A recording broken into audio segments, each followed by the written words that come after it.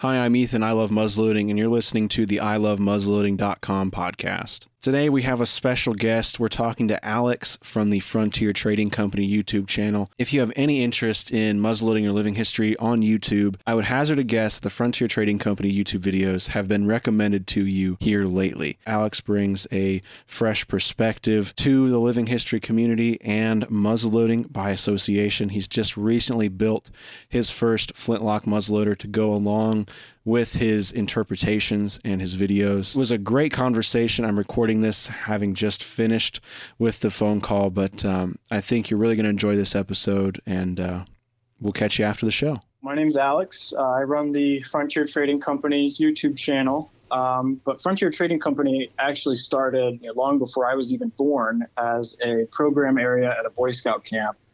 And I grew up in Northwest Ohio. I was raised in scouting. I was raised in the city, in the suburbs. And both of my parents had come from the country and wanted to see me get a good kind of grip on real life skills and the things that can only be learned out at summer camp and stuff like that. And so it was scouting for me as a young guy, and I got into that program in kindergarten, I believe, and was involved all the way through my senior year in high school. But my natural trajectory as a scout led me to work at a scout camp, and one of the program areas there was called Frontier Trading Company. Staff dressed up in buckskins, and they threw tomahawks. There's a forge. They had very small livestock, chickens and goats and things like that in a cabin. And some other really cool activities, and they would teach merit badge classes like American Heritage, Indian Lore, Wilderness Survival. It's a great time. So I fell in love with that as a scout.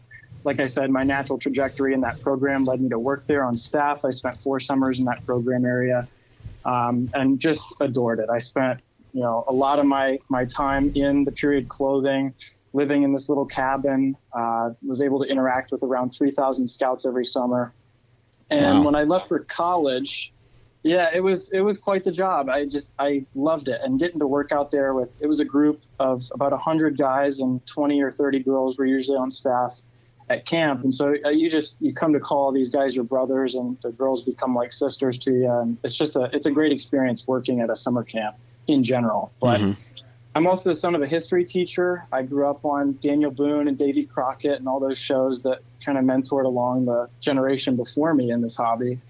And so I kind of have similarities in that way to some of the older guys that are involved.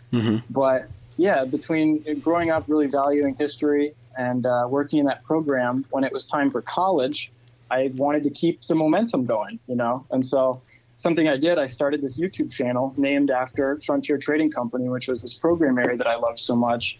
And unfortunately, one summer after I left camp and had come to college, they actually discontinued the program area at the summer camp. So I'm kind of the lone agent for the Frontier Trading Company. Yeah. It was a bummer. It hit me pretty hard, but it was really only more motivation to continue making videos. And so I think that pretty much brings us up to where I'm at today. Up to the present day. Do you feel like an original, first agent of a trading company, out on the frontier? I mean, you're taking, the spirit of this into a new age. If being in the city in a dorm room with my box full of 18th century clothes makes me somebody from the frontier being out in the wilderness with their box of supplies, then I guess maybe there is a similarity. I think those guys may have thought that you had it a little bit rougher, depending. Yeah, maybe so. So you're fairly young. You're not somebody like me, almost 30, going back to school. We hear all the time that young people aren't interested in history. What does it feel like being somebody so young in the living history community and being so active? I mean, you're reaching a ton of people with the videos that you're putting out.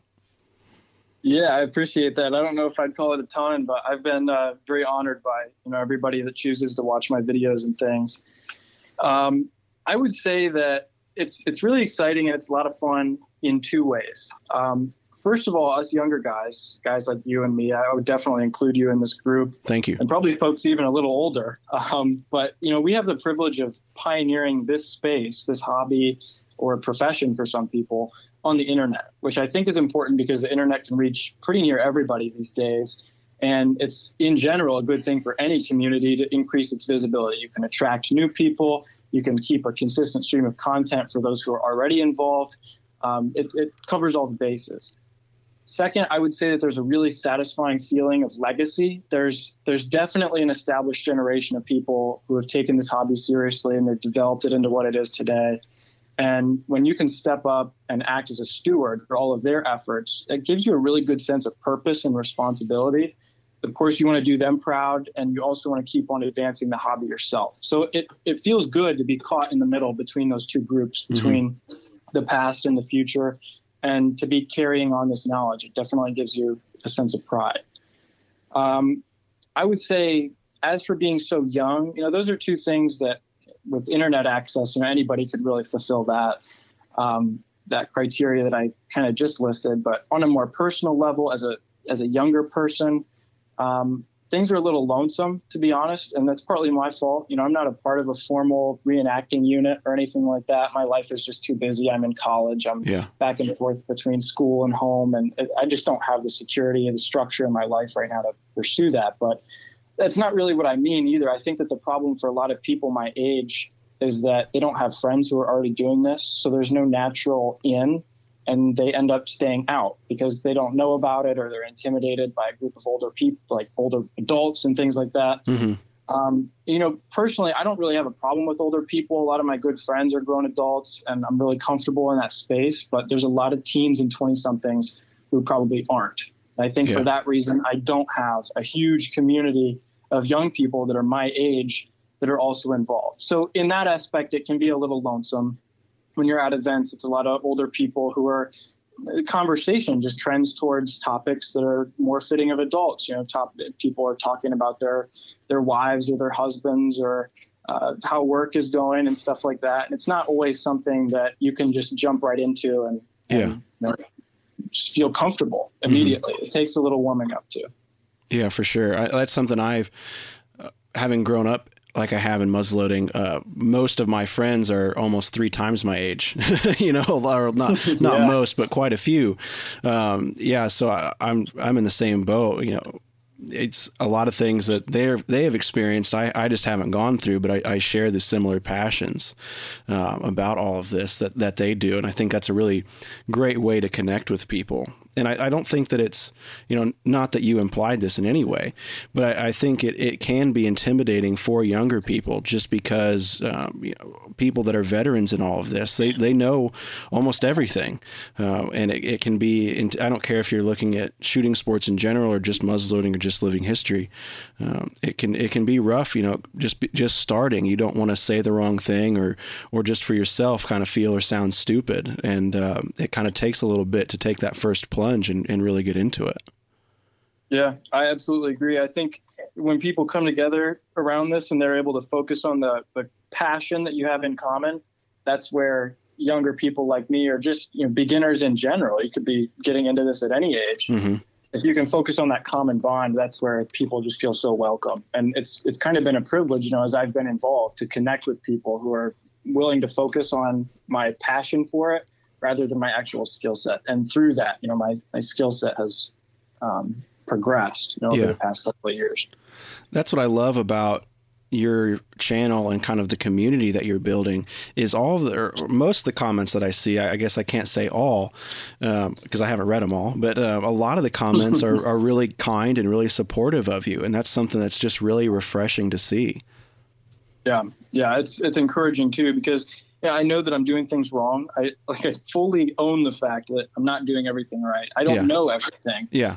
I don't know that anybody does, but there are certainly more experienced folks out there. And a lot of them they'll comment and they'll say, hey, I noticed this was wrong in the video. And by the way, here's a great resource for you to reference as you try to correct it. And that's just so valuable, especially because, like I said, I'm not a part of any formal unit or anything. So I really do rely on feedback like that to improve and progress. Yeah. Do you think being a part of a unit of some kind in the future would be something you'd be interested in? Or are you more on the, not necessarily lone wolf, but I guess, are you interested in the military side of living history, or are you kind of sticking to your own kind of avenue here? Yeah, I one of the things that really fed my passion, I failed to mention it earlier, but I did grow up in a city that was pretty heavily touched by War of 1812 history. Northwest Ohio area, the old Northwest. And so that portion of America's history was relevant. In my city in the summertime, you can hear cannon fire rolling down Main Street. That's common to see reenactors and living history and all that. And that was only ever military history. There's nothing else. There's not muzzleloading shoots or anything like that. It's, hey, we're all going to descend on the fort for the weekend and reenact an actual battle or a siege or whatever it may be that year, that weekend. And so that's really where I got my start. I was interested in history, but I don't know that it would have taken this avenue with me sitting here today in my dorm room with a box of clothes and a hunting shirt and my antler knife and all this stuff. It probably wouldn't have gone down that road if not for that community. So it does kind of hold a special place in my heart.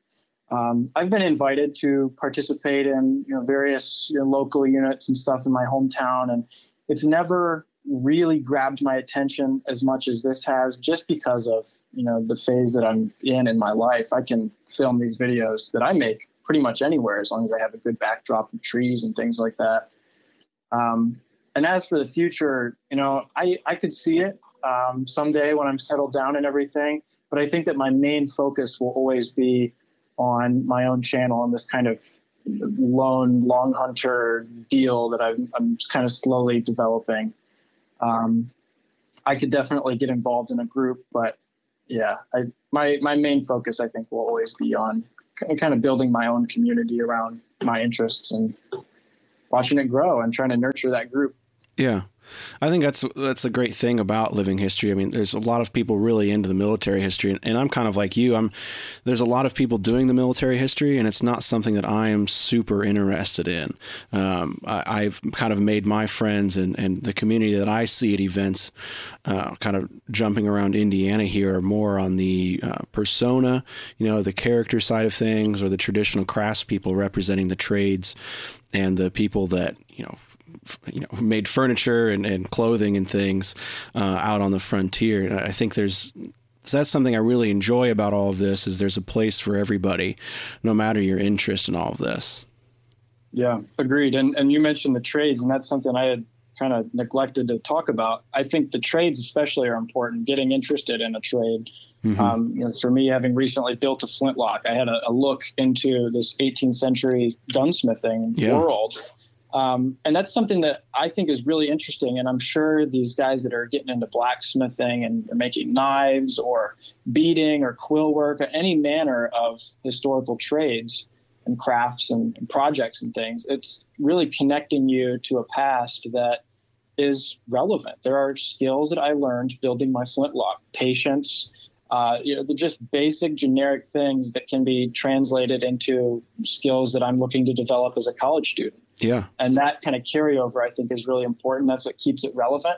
I don't know, and I can't speak from experience because I haven't been involved in military history, reenacting and things like that as much, but I don't know that always carries the same sort of translatable skills that can be directly applied to other things. Yeah. I'm sure that it's very rewarding and it's probably a lot of fun. But I think that the trades, like you said, it's kind of a special thing in that way, that you can, develop these translatable skills. Yeah. Yeah, for sure.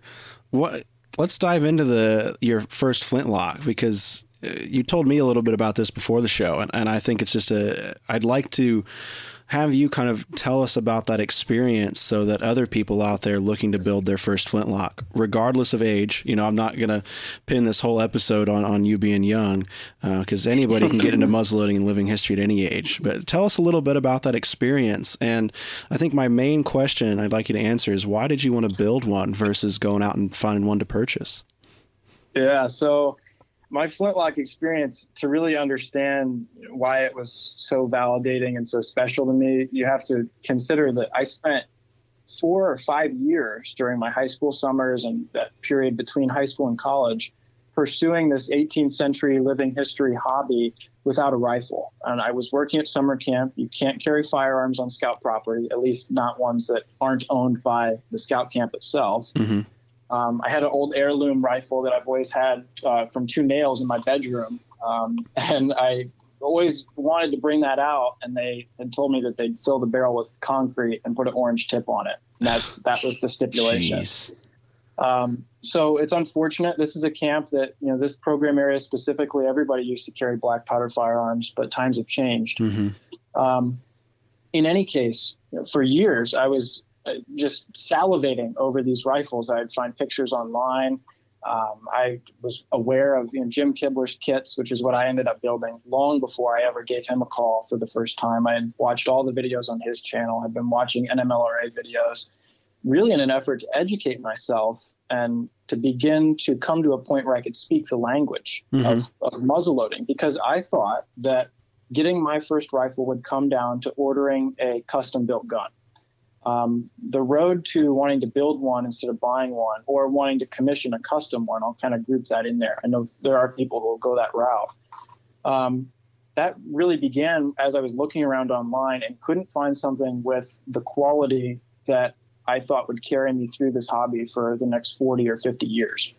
I got a lot of working time left here to learn and grow, and I wanted a rifle that would grow with me, that I could carry forever. Hopefully just one, because I'm coming at this from the perspective of a relatively not financially stable college student. I got a lot of bills coming in and stuff.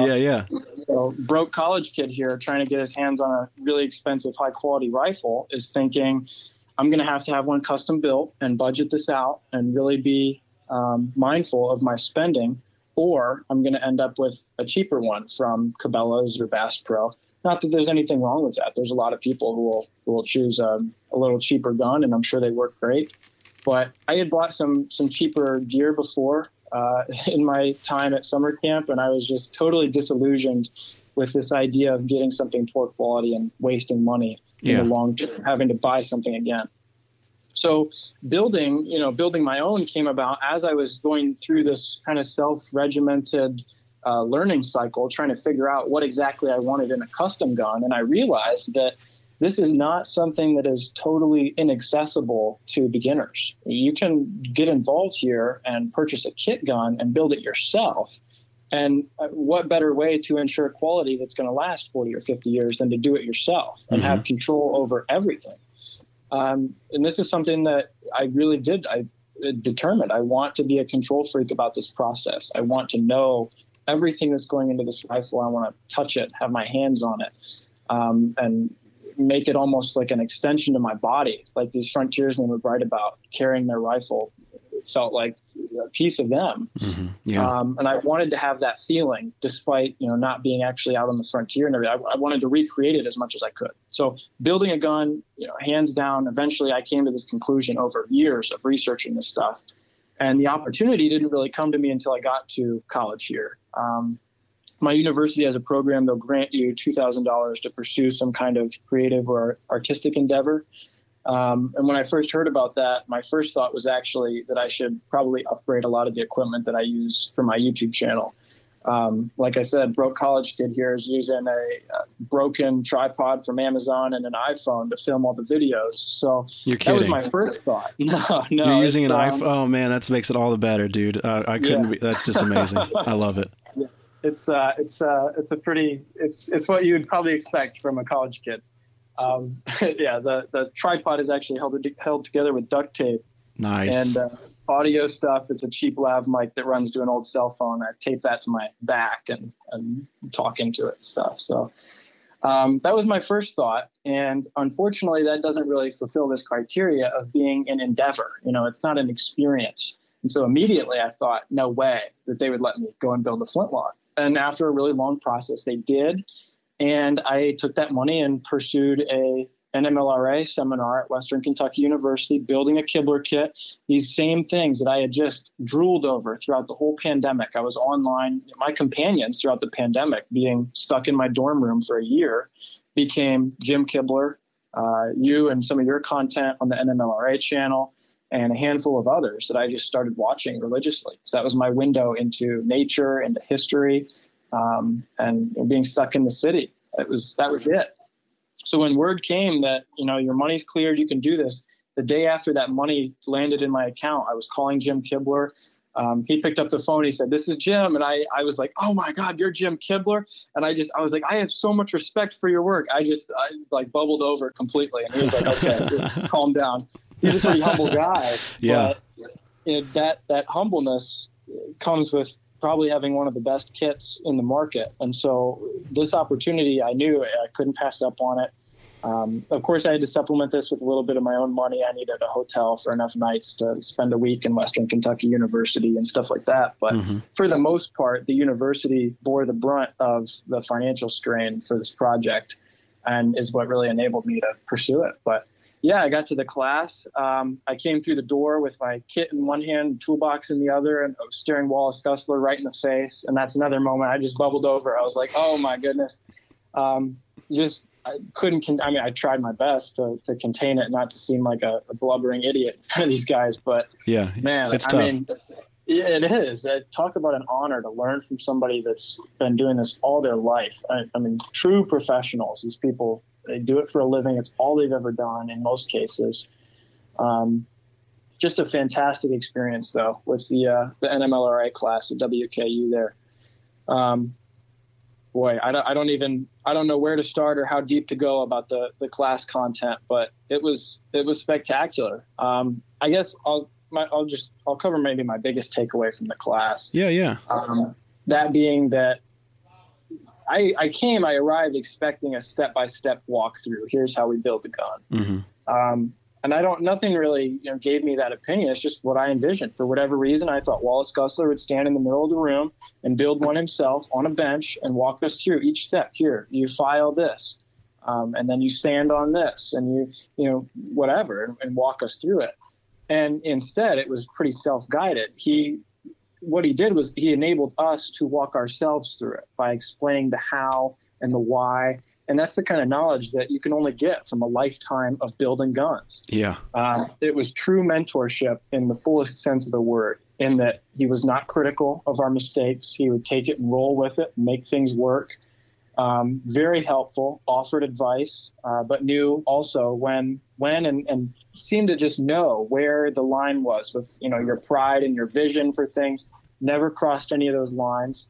Was very empathetic to our emotional, experience. We're all in here with these expensive kits, doing it for the first time. We're kind of giddy and anxious. And, it was just rolled with the punches, and it was great. But like I was saying, the how and the why was just so important. And it's the kind of stuff that, will inform my pursuit of this hobby and my videos. And it's going to bleed over into everything else as I pursue this in the coming 40, 50, 60 years. So just a great experience between meeting everybody, identifying these mentor figures, folks like Wallace, and getting this opportunity to pick their brain. Not to mention there's actual period guns there from the 18th century.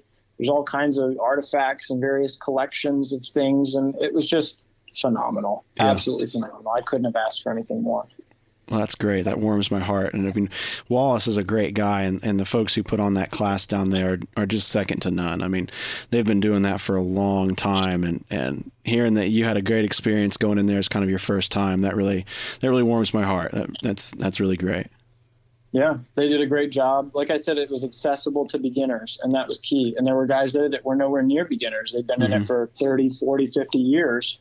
But everyone there was perfectly willing to work with you and mentor you through the whole process. And that's just, it validated efforts for years researching and bringing money together for this and everything. It was perfect. Yeah. So could you tell us a little bit about the rifle that you built? Which kit did you get? Which caliber? What wood? How'd you finish it? Sure. It was a 50 caliber Colonial kit. Jim Kibler's got a range of different woods that you can choose. And then within maple, there's various grades of wood. And I was on the phone with them and had expected to get the cheapest one, standard curly maple, and ended up going for the full upgrade, the extra fancy curly maple, as I sat there on the phone and thought, this is a once in a lifetime opportunity. Yeah. What am I doing? And so I went with the best possible grade of wood. Jim's got great locks and barrels. His locks are made on a CNC machine. The barrels, I believe, come from rice barrels. And then he's had work either in the finishing process on the exterior or in some aspect of the actual rifling of the barrels. So it's a collaboration. Mine says Kibler Rice on the bottom. Oh, nice. Which I think is pretty cool. And all in all, I mean, great experience building the actual kit. As far as the finish went, I had a bottle of his iron nitrate and brushed that on there, used the heat gun. I actually did the whole finishing experience at home after the class. I didn't quite get to that point, but I was ready to finish it there. I did a little carving on it and things. Oh, and cool.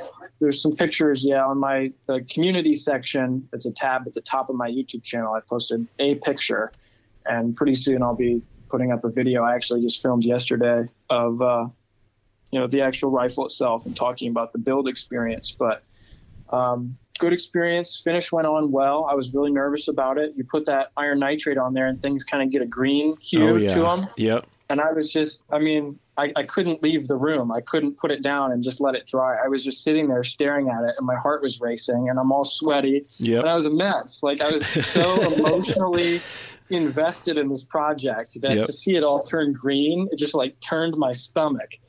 But I had some permalin finish that I put on there, and just to watch that color explode across that extra fancy curly maple, that was a treasured moment, and I wish I would have gotten it on film, because it was beautiful. It was perfect. It was exactly what I wanted, and it all worked out great. But the 50 caliber, I hope, will be enough to take down a deer. That's my ambition in the next few years.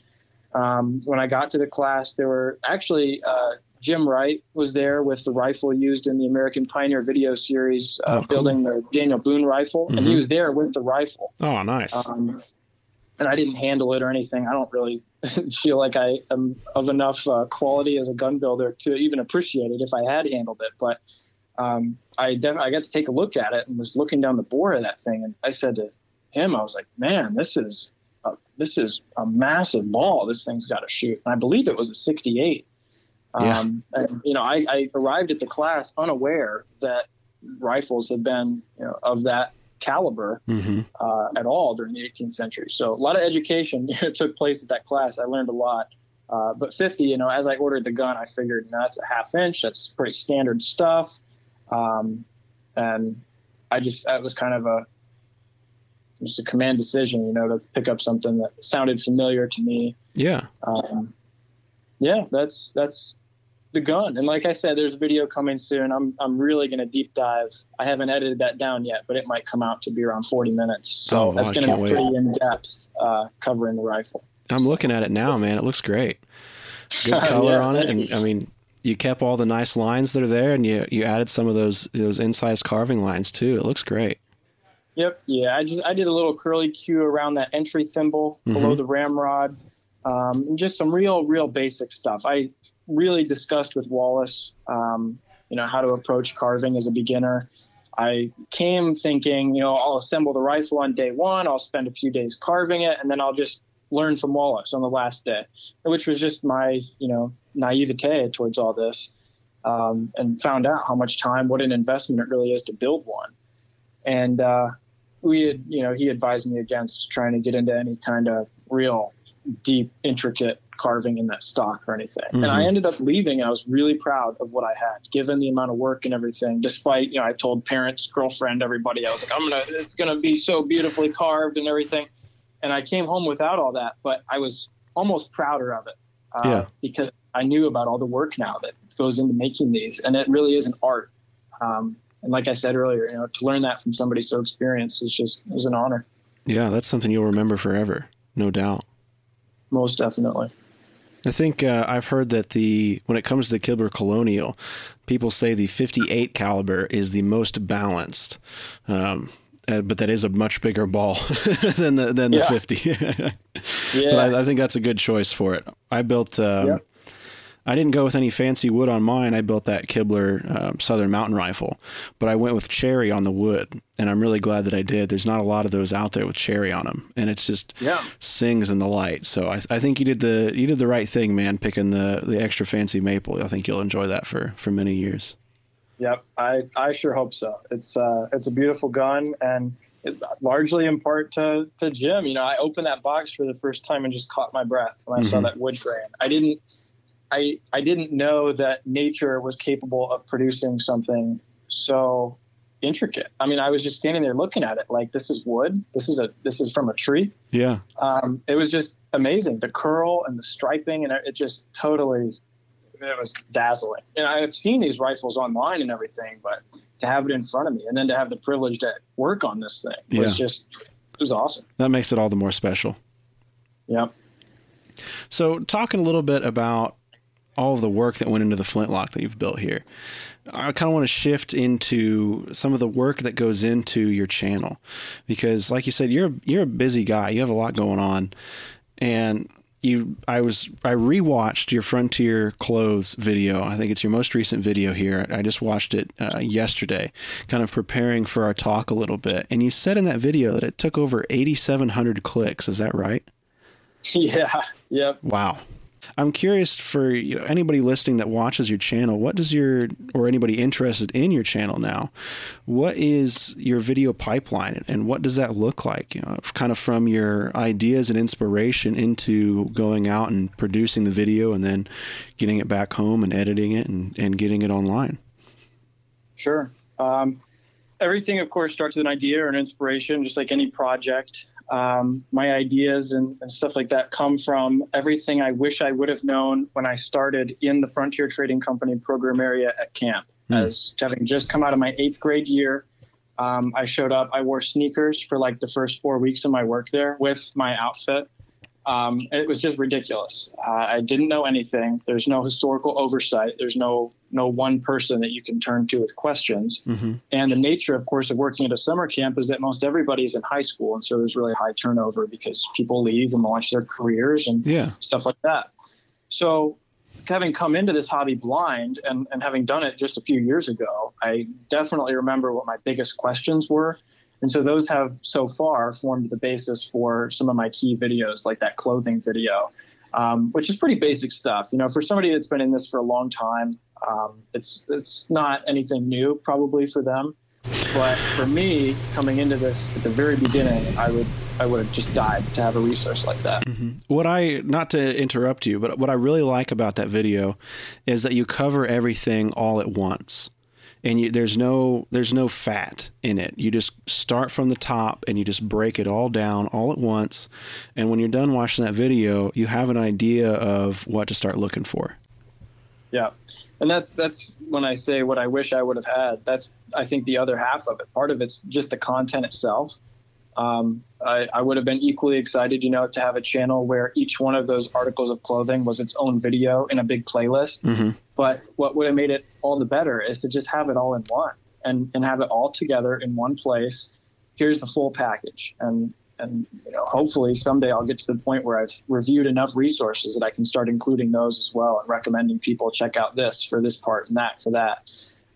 That's the aspiration, is to come to a point where I'm able to mentor others.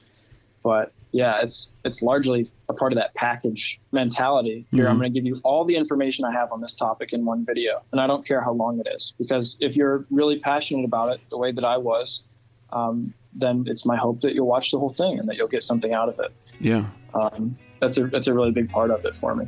This podcast is brought to you by Thor Bullets. Thor Bullets are a premium full-bore muzzleloader bullet designed specifically for modern inline rifles. Thor Bullets do not require plastic sabots or belts to be fired, meaning less cleaning for you between shots. The patented copper base creates an airtight seal, giving you greater distance and accuracy. Thor's unique engineering allows the bullets to retain 95% of their weight upon impact, and the controlled expansion ensures large, easy-to-follow blood trails. Thor bullets are currently available in a 50 caliber version that is sized to your specific bore. Thor is also expanding into a new 45 caliber bullet designed for faster 1 in 24 and 1 in 22 twist inline rifles. For more information on these great bullets, visit www.thorbullets.com. We'd like to thank Thor Bullets for their sponsorship of this podcast.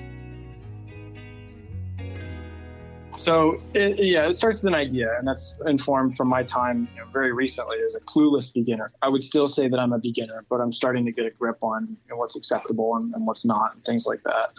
But from the idea, it usually turns into a script pretty quickly. I type everything out in a Google Doc. Some things are word for word, some videos, and others are just outlined. And whichever I think will be best for the content. The clothing video was a little bit of both. some of my more lecture style videos. I did one on the Great Black Swamp, which is more from my region, but that one was for the most part word for word. And then it comes down to actually shooting the video, which, as I've said, is kind of a challenge. I'm a cheap college kid, and I have cheap college kid equipment. So everything's filmed on an iPhone 8. Fortunately, it happens to be the phone that I have, but fortunately it can shoot in 4K, which is awesome. It takes up a load of storage, but it works. Before I go out and film, I clear my camera roll, I back everything up, I got a hard drive, and pretty much wipe my phone, and then I'll go out and film. And I have, like I said, a broken tripod that I ordered on Amazon. It's one of the legs is broken, but it's duct taped together. And then sometimes if I'm doing a video that's word for word, I'll duct tape an iPad to that as my teleprompter. Okay. And it sits right below the phone. And even if I'm just outlining a video, I'll usually keep that there and let it hang. And for the teleprompter purposes, I'll put a few keywords so that as I advance through the video, the outline advances with me. And that makes it easy to shoot everything in one take, which is another thing that a lot of professionals don't do. But given my circumstances, I've got a phone on a tripod, and then there's me 15 or 20 feet away. And walking back and forth and repositioning everything just isn't practical. So I run it all at once. And that makes it really easy to stay organized when it comes time to edit. Yeah, for sure. I'll start that process without having to log all my clips and label them and put them into folders and deal with all that organizational stuff. So it's really very simple. I come back with the iPhone. I plug that into my laptop. Fortunately, my laptop is a little newer than my phone, so it can handle the footage. And I use iMovie for everything. I'm definitely pushing the limits of that platform, but once again, it's cheap college kid life for now. So not really willing to make the investment into a better video editing software, given that this works. Right now, everything's working. So I'm going to, for now, keep it as is. But I drag that into iMovie and start making cuts. And I'll start out with just, first assembly kind of thing, going through, making rough cuts, making sure that I remove any airplane sounds is a big challenge for me, shooting videos for the most part in and around a large city. There's car noises that are constantly coming up, and I'll have to reshoot portions, or I'll stand there quietly and wait for noise to die down. So I'll go through, cut out, all the chaff. Yeah. And then it's into like finer cutting. This is all, pretty typical video editing etiquette, but moving through final cuts and everything, beginning to structure things. Now I only have the words that were in my script or my outline, and I can start to nail the transitions. And then something that I really like to do, because many of my videos are talking head style videos where I stand there and speak into the camera, is between those cuts, I will move the zoom level in and out from my face, which gives it, a little bit of, I don't know, it kind of spices things up. It keeps your attention. And then there's final cuts, always involves music, little transitions, maybe captions. And from there, it's uploaded to YouTube. And from then YouTube video player, as the video uploads, I will pull the chapter marks that I always put in my video descriptions where things fall throughout the video. So that, if you're watching, something's boring, you can skip to the next section. That way you're not leaving the video altogether, because, I wouldn't be sharing these things if I didn't think there was value there. It's not my intention to bore people. So you can always turn to those chapter buttons as well. Yeah. Kind of find what you're looking for. Yeah. It's really a pretty simple process. And I have a lot of fun with it. Fortunately, I'm not just into the history. The video editing is fun too. And that's enabled me to come at this and apply my passion, without burning out, given everything else that I'm doing. Yeah. I think it can be a little bit easier to enjoy one part or the other, being on camera or doing the editing. But there's a lot more work involved when you're doing both by yourself. That's for sure. Yeah, most definitely. And to be clear, I did not spend a whole bunch of time tallying my clicks or anything for that video. I had a little click counter app. For anybody that's listening that might have been concerned, picturing me in my room, thousands of tallies. Tally marks on the wall, yeah. Yeah, but between, all that cutting and clipping and everything, having everything in one take, and then it's cutting for hours for every video. It's, at about, I did the breakdown one time, and I think in terms of the clicks, it comes down to about an average of 12 clicks per minute for about 8 hours, spits out around 8,000 clicks. So it's really not too much. When you think about it all as one big number, it's a lot, but spread out over the course of a week as I edit a video, it's not unmanageable. Man, that's great. I mean, I think I said it before, but I mean, good on you for, not waiting until you have all the right equipment or the fancy equipment. You're getting out there and you're doing it. And that's just a really great attitude to have. I can't commend you enough for that, man. Yeah, I appreciate that. I'm just, I do the best with what I've got. And I hope that, the passion shows through above any editing errors or anything like that. That's really been my mentality, is just to express the passion and to hopefully be a helpful resource for other people who are just beginning to get involved. Yeah, for sure. Kind of speaking to that, I think it's the last question that we have here, kind of scheduled. But what do you think living history looks like in 10 years? I mean, I think in the last 10 years, it's certainly changed a lot. And you're at the front end of kind of guiding it into another generation here. I'm just curious as to where you see this going. The community as a whole, not necessarily exclusively your work, but I'd be curious for you to speak to that as well. Sure. One characteristic that I think just personifies this community is passion. There's a lot of passionate people, and this is a hobby or a profession for some people that demands a lot of time spent researching things. There's definitely a financial commitment. And in order to do things right, you have to have some kind of direct mentor. And to get a mentor, unless you've got somebody in your family or something like that, you have to have been around long enough to prove that you're serious so that other people will take you seriously and make the effort to connect you with somebody that can step up and be that mentor figure. So what I'm getting at is that there's a lot of different commitments that need to be made with your time and your effort, and your financial resources. And the people who make these commitments and invest in themselves through this hobby, from my perspective as a young person, it produces both mentors and critics. I don't think there's anything inherently wrong with either. Both groups will correct you when you're wrong. And that can trigger you to go back and do more research. Both are critical, I think, to the hobby. They both need to exist. But that passion is, I hope, what will drive this hobby forwards. Whichever camp you happen to fall in, if you are serving as an active mentor to a younger person that's involved or not, I hope that it's that passion that will sustain this and carry it into a brighter future. That, I think, 10 years from now, I think that the progress of this living history, muzzle loading, hobby and living history, I guess you could call it just a whole division of a larger hobby that is this appreciation for history itself. But in any case, I think that revolves around heightening the profile online to attract younger people, because that's key. I would never have gotten into this if not for videos from Jim Kibler and the NMLRA and stuff like that. And when I say that, I'm speaking of muzzle loading specifically. I had my start in living history. That was something that was already close to me. But moving into muzzle loading and exploring other branches of this larger hobby, the internet's a great resource. And that's the way that younger people are going to continue to become involved. And then it's this concept of serving as a mentor instead of a critic. A lot of people get really passionate. They get invested into it, and it's easy to fall into one camp or the other.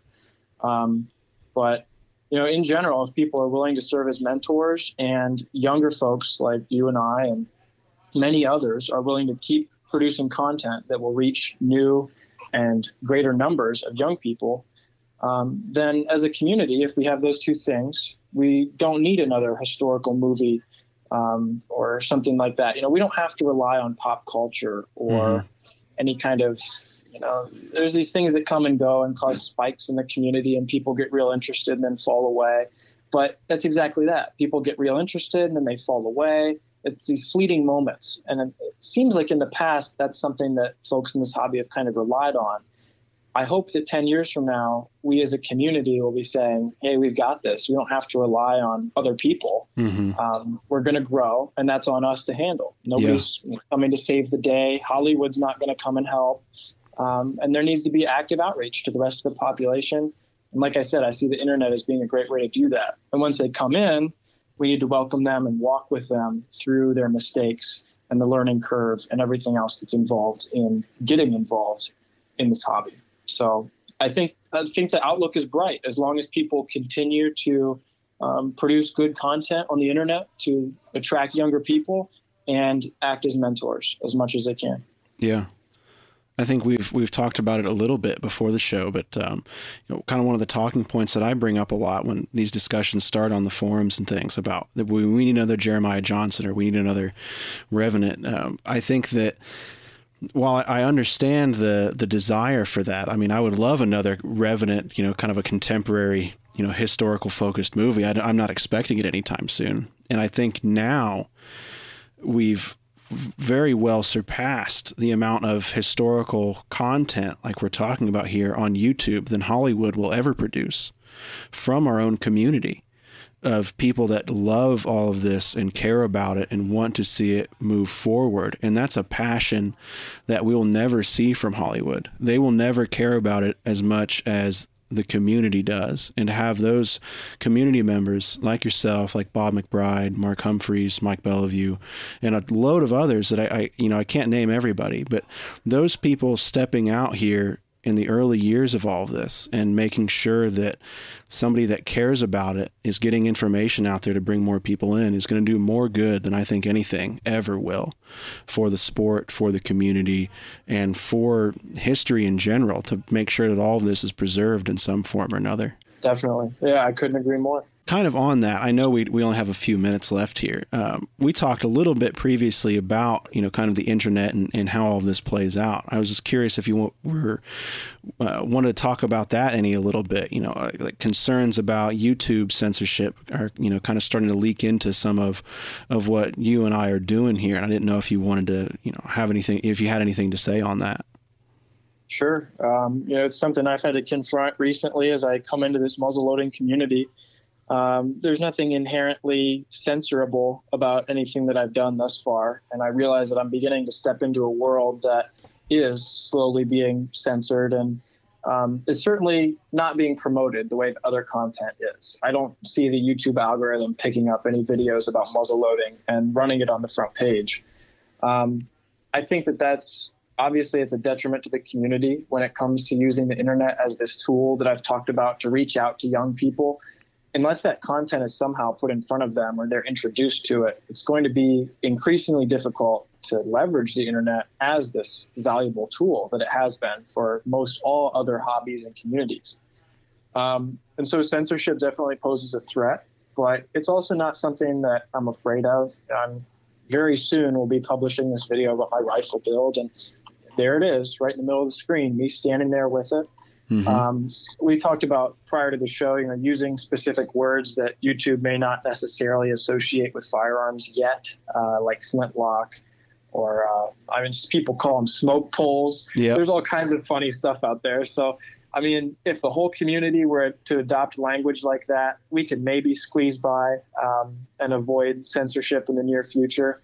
But to do that kind of degrades from the authenticity of the hobby too. Mm-hmm. It is what it is. You can't change that. And unfortunately, these art forms that we pursue as flintlocks can be used to hurt other people. I guess that in itself isn't unfortunate. These are tools, they're weapons. That's what they're designed to do at their core. The unfortunate part is that the hobby has a potential to be villainized. Mm-hmm. And so that's definitely something I think that we can all do good things to avoid. Obviously, there's nobody out committing any mass shootings with a flintlock rifle.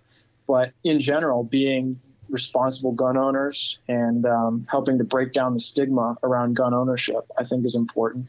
And as far as it goes with muzzleloading and building flintlocks and things like that, even percussion cap rifles, anything that you build yourself is an art form. And if you can communicate that to people before you communicate the idea that it's a weapon, I think that that's also really important.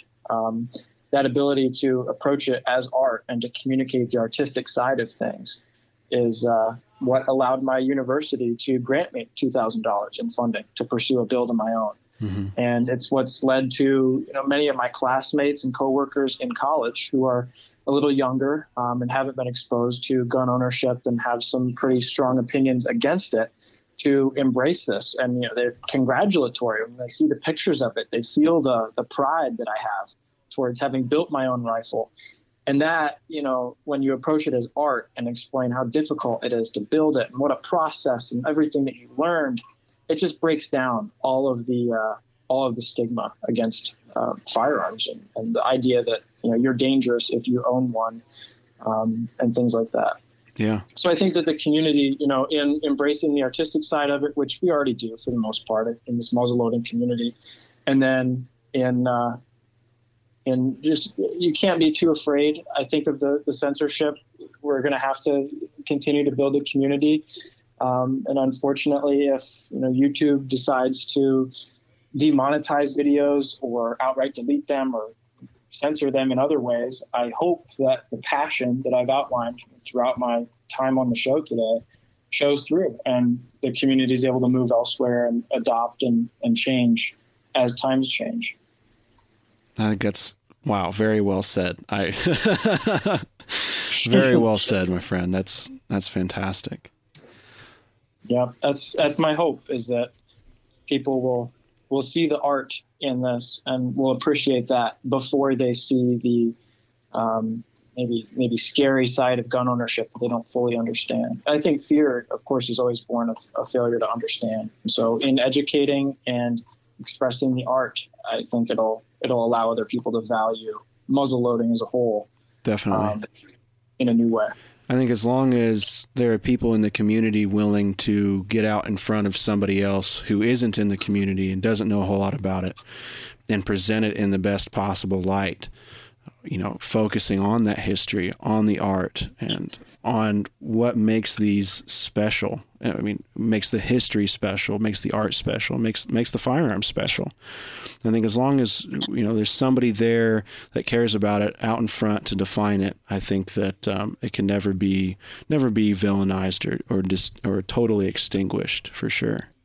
Yeah, it's a classic piece of Americana. I mean, to me, nothing screams America or the frontier or a pride in your history like a flintlock rifle. It's a beautiful, artistic, it's a work of art, and it embodies so much of our frontier past, that, as long as there's anybody with any sense of patriotism around, I think that there's going to be value towards muzzleloading and flintlocks in general.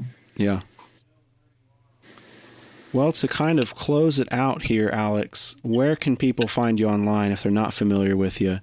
Kind of give a little shout out to what you do, and I'll make sure to link everything in the show notes so that anybody listening can find Alex here as soon as they click a button.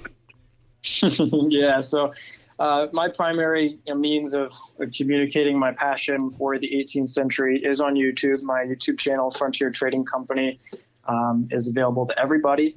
Outside of YouTube, I really only have a channel on Patreon, which is a website in which you can follow me and sponsor my videos financially if you have the means. And that's a great way to support. I believe I do have one tier. It's a monthly contribution that will put your name in the credits section as my video rolls at the end.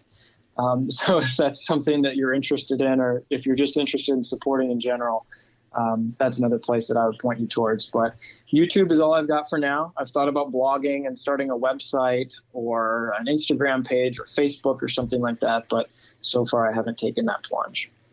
That's great. Well, I'll be sure to link that so anybody listening can find that stuff. Alex, thank you so much for coming onto the show. I really appreciate it. Yeah, I appreciate the opportunity. It's been great speaking with you, and I hope anybody listening is able to get some value out of it. I'd like to thank Alex again for taking time out of his busy schedule to sit down and talk with me. It was just a really good time, and I'm looking forward to keeping in touch with him and having him here on the show a little bit later this year. Maybe we can get him back a little later this fall and hear about some of his historic treks and some of his other videos. It's very refreshing to see somebody young getting into the sport and to hear about how they got into the sport. I think for anybody interested in muzzleloading and living history, getting young people involved is a high priority. We're seeing a lot of our friends start to get up there in age, and I think that causes a lot of concern for the community and for the hobby. But I think Alex brings a great perspective here, sharing how he got involved, what hooked him, and I think that's something that we can all pay attention to and take out to our next camp, our next trek, our next muzzleloading shoot. And, the next time we see somebody out there, maybe we can imagine them as the next Frontier Trading Company and bring them into the fold and make sure that we have a next generation of muzzleloading and living history enthusiasts here to carry on this tradition and preserve American history. Like I said, I've got links to the Frontier Trading Company YouTube channel in the description down below. Please check it out. Please subscribe. As of recording right now, he's nearly to 5,000, and I hope that we can get him past the 5,000 mark here as soon as possible. His content is very good, and he's very deserving of continuing to climb the YouTube ranks here. I'm very excited to see this channel grow and to see Alex grow along with it. I think we can expect some really great things from him in the coming months and the coming years. To learn more about anything muzzleloading and living history related, please visit ilovemuzzleloading.com. We try to cover every angle of muzzleloading, whether you're a traditionalist or a modern muzzleloader, as well as the gear and accoutrements that go along with it. I have a big list there from the CLA show of a ton of the artisans and craftspeople that were there. So maybe consider checking that list out and picking up some of your gear as we head towards fall and kind of the trekking season. Picking up something new from a small business or a single operating artist out there. I picked up a lot of really neat small pieces at the CLA show, and it was fantastic to get out and see everybody after kind of a long couple years here. If you're interested in the stuff that Alex is talking about on the Frontier Trading Company YouTube channel, check out some of the fall reenactments and the fall living history events that pop up just about everywhere every fall. There's usually a couple in every state. I know in Indiana here we have Mississinewa 1812 coming up, as well as the Feast of the Hunter's Moon, Kokomo Foster, and 5 Medals at the Trace is coming back this year. So all these events are run really by a lot of local nonprofits and small business owners, and checking these out and supporting them, you're supporting those events and making sure that they continue, but you're also supporting the preservation of American history and the small businesses and the mom and pop shops that set up and display their wares and demonstrate early American crafts and military history all at these events. So making sure that those events continue is super important. So check out some of those events, and I'm sure there's something in your local area in a short drive that you can really make a day out of and really enjoy seeing some American living history in action. Once again, I'm Ethan. I love muzzleloading. Thank you so much for watching. If you could rate the podcast wherever you're listening, giving us a little star rating, regardless of how you feel about it. If you don't like it, you can leave a 1-star review. But if you could leave a star rating, tell the algorithm what you think about the show, and maybe leave a little comment as to why you enjoy it or don't enjoy it. That really helps us get out and reach some more people to try to get them into muzzleloading and living history. I'm Ethan. I love muzzleloading. Thank you so much for watching or listening. It's the podcast. But thank you, and we'll catch you next time. In business, you rarely hear the expression "for life." You make a purchase for a product, for a service, and there's a time frame there. Well, that's not the case with Awaken 180 weight loss. Allow me to explain. A year ago, I started with Awaken 180 weight loss and had incredible success losing weight. But you can lose all the weight in the world and not keep it off. And what good is it? That's why I have support for life from Awaken 180. Yeah. I go back for check-ins and make sure everything's going smoothly. But if I ever had a problem, the counselors are there to get me back on track. Why don't you do what I did and call for a consultation? 844-346-1800. 844-346-1800, or go to awaken180weightloss.com.